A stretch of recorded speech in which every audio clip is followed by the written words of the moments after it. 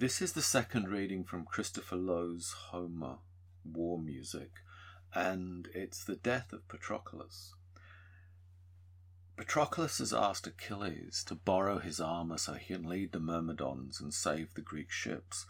And when Achilles agrees, he tells Patroculus that under no circumstance is he to chase the Trojans back to the walls of Troy.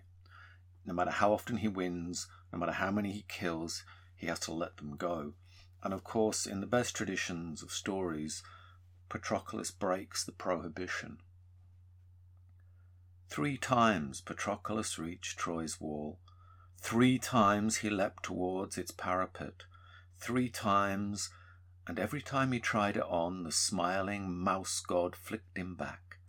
But when he came a 4th last time, the smile was gone.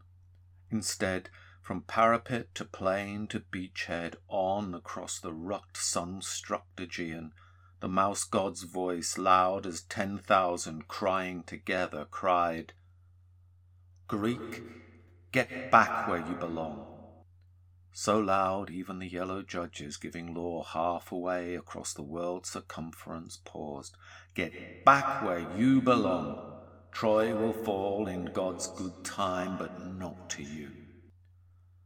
Patroculus fought like dreaming, his head thrown back, his mouth wide as a shrieking mask, sucked at the air to nourish his infuriated mind, and seemed to draw the Trojans onto him, to lock them round his waist, red water washed against his chest, to lay their tired necks against his sword like birds.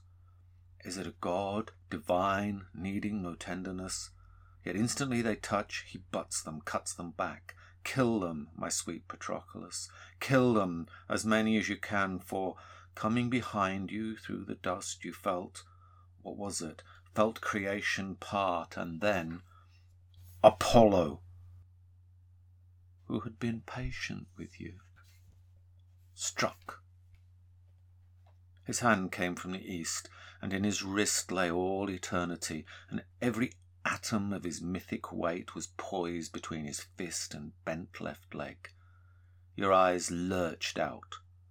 Achilles' bonnet rang far and away beneath the cannon bones of Trojan horses, and you were footless, staggering, amazed, whirled to the outskirts of the battlefield between its clumps of dying yourself, dazed by the brilliance in your eyes, the noise like weirs heard far away, dabbling your astounded fingers in the vomit on your chest.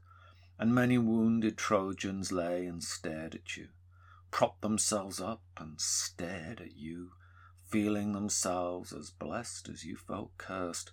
All of them lay and stared, and one, a hero boy called Thacta, cast his javelin, went through your calves, stitching your knees together, and you fell, not noticing the pain, and tried to crawl away. No hope of that. Hector, standing above you, putting his spear through, and saying, "Why tears, Patroculus? Did you hope to melt Troy down and make our women fetch the ingots home? I can imagine it. You and your marvellous Achilles, him with an upright finger saying, 'Don't show your face to me again, Patroculus, unless it's red with Hector's blood.' And Patroculus, shaking the voice out of his body, says, 'Big mouth. Remember it took 3 of you to kill me, a god, a boy, and last and least a prince. I can hear death pronounce my name, and yet somehow it sounds like Hector. And as I close my eyes, I see Achilles' face, with death's voice coming out of it.' Saying these things, Patroculus died, and as his soul went through the sand, Hector withdrew his spear and said, 'Perhaps